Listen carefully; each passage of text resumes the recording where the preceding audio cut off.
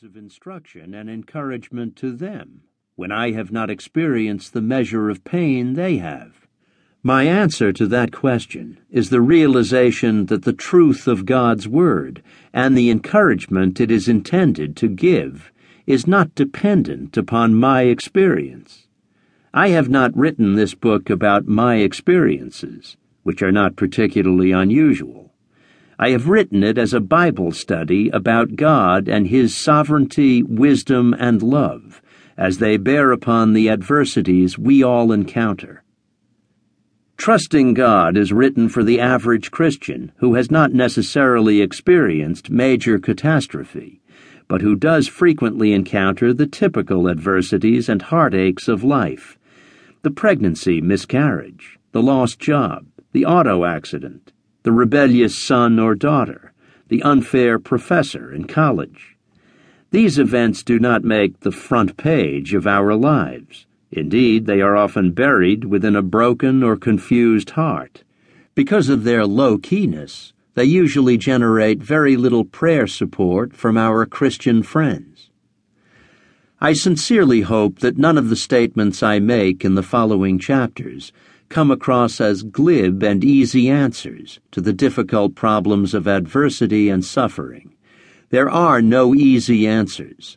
Adversity is difficult even when we know God is in control of our circumstances. In fact, that knowledge sometimes tends to aggravate the pain. If God is in control, we ask, why did He allow this to happen? The purpose of this book is twofold. First, I desire to glorify God by acknowledging His sovereignty and His goodness.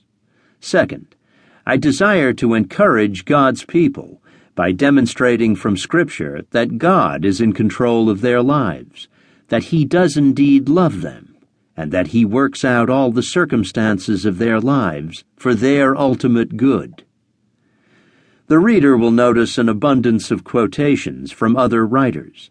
This book, though, is not merely a synthesis of other people's views.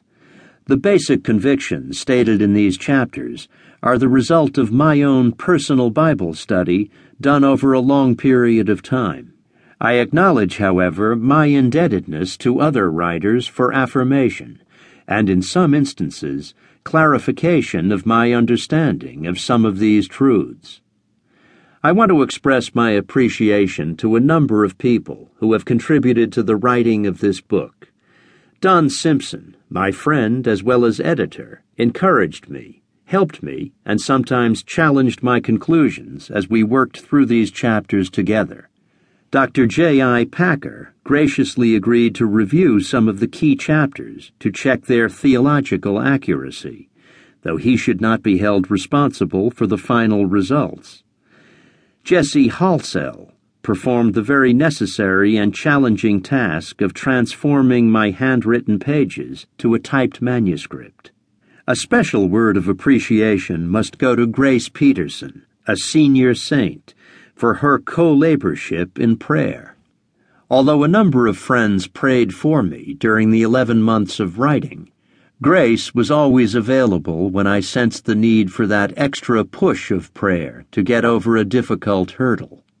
Finally, I want to pay tribute to my first wife, Eleanor, now with the Lord, who herself experienced major adversity, even as I was writing this book, for her love and the sacrifices she made to allow me the time to study and write.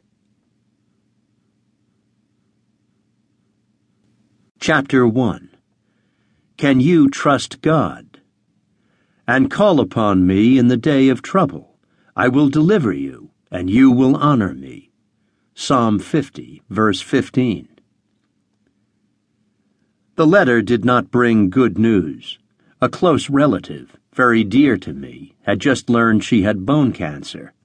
Malignant cells from a previous bout with cancer had lain dormant for 8 years before invading the skeletal parts of her body.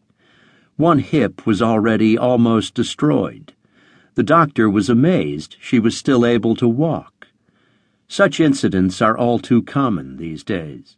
In fact, during the writing of this chapter, I had 7 friends, all with cancer, listed on